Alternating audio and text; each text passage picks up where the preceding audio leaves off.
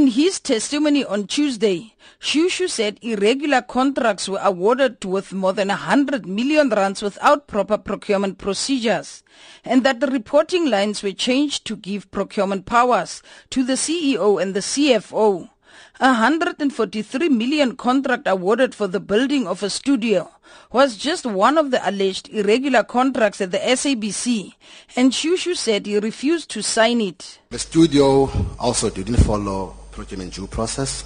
It was irregularly awarded to the supplier/vendor without my knowledge as the head of procurement. We're talking about a transaction of plus minus 43 million here, which was done outside procurement. And this happened after the DEF delegation of authority was amended, giving powers to the directors. And when I realized, actually when this was brought to my attention, I took it upon myself to question the GM in charge, including the GE, about this process. And I also highlighted the irregularities about this particular transaction and informed them that when it comes to my desk, I won't attach my signature on this one. On Tuesday afternoon, when board chairperson Mbulaeni Magube was asked about these developments, he said he couldn't recall.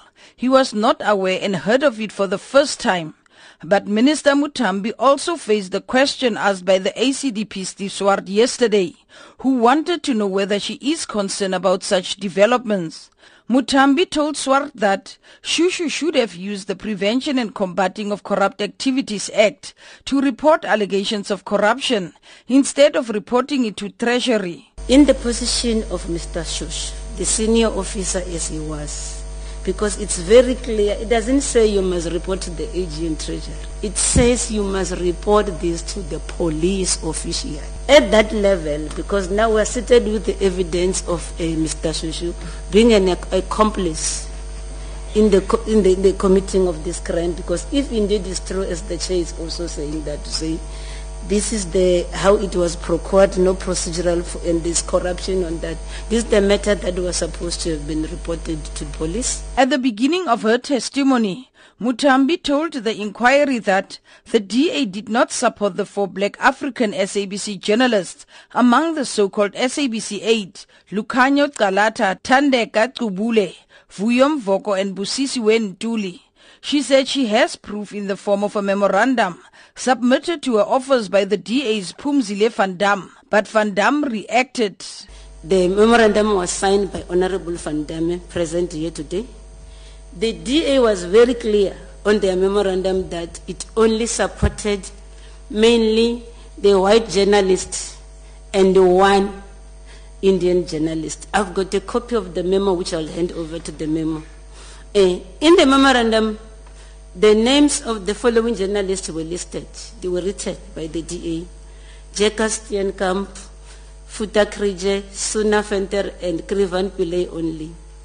The other names of the other witness, Tande Kambeki, Lukhanyo Kalato, Ms. Muntugulu, and Vuyomboko, were never mentioned.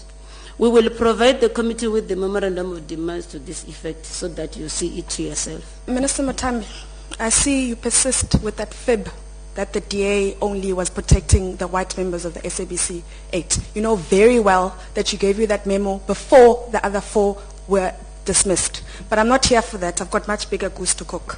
Muthambi continued to face many questions from the ANC, DA, EFF, UDM and the ACDP. The questions include issues on editorial policy, the multi-million rand multi-choice deal with the SABC, and the suspension of the former CEO, Frans Matlala, who left with the golden handshake. Given all the controversies of the SABC, the decline in governance, in financial management and all of that, do you think that you are fit to be the shareholder on behalf of government at the SABC? I would say, yes, I'm fit and proper to be a shareholder representative. Yesterday, Professor Khumalo's input, he mentioned the fact that there is a clear blurring of the lines between the management or the executive and the board. Have you taken any steps to try and address that? But the other issue, which is very important, he also cited, for instance, that there's a lack of experience among the representatives of the shareholders in some of these boards. I think he was citing the example of SABC. Would you say you have enough experience to be able to represent the shareholder in that board? And if yes, Why would you say that? Thank you so much. I think I've been able to account to the portfolio committee.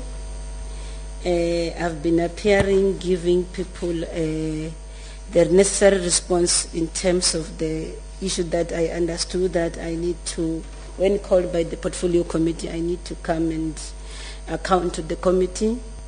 Chair, Minister, are you concerned about the fiscal position of the SABC within the context of the current policies, the editorial policies, and I know that it has in fact been reported that it has adversely affected the revenues of Metro FM and also the multi-choice contract and its future impact on the revenue streams of the SABC. Thank you. The issue of the multi-choice contract and the editorial policy, I say these are matters within the purview of the accounting authority, in particular the board, but I will say ours will to make sure that they comply with the prescripts. We'll have to do oversight on that. Again, just the issue of your exercising oversight over the SABC and all the concerns. You've looked at all the evidence that has been presented, all the many, many concerns. Would you not agree that you have failed in your oversight as far as it is your responsibility?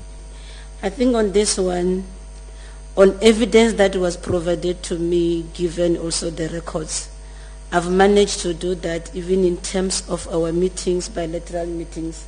Mine was to make sure that I must exercise my oversight responsibility. Chair, thank you. Minister, the SABC is a national key point. People there, senior managers, are not vetted, including the owner of the key point. That is equal to a heist. I think there's no better way of explaining it except to say actually a heist is happening at the SABC. The issue of the national key point, Honorable Matlango, I agree with you. Hence, those who feel violated by the State Security Agency, they had a duty to report to the Inspector General or the Joint Standing Committee on Intelligence on the matter. But the issue is that when appointments are made, the ones that have got approval, I had to subject the officials to the state security, the ones that I have, and I believe Parliament will do so when they appoint board members. Why was Mr. Franz Matlala suspended from the SABC, and how much was his golden handshake? You've refused to answer that question before. Can we get an answer now under oath? And then, did Mr. Motsoeneng buy you a house in Thohoyandou?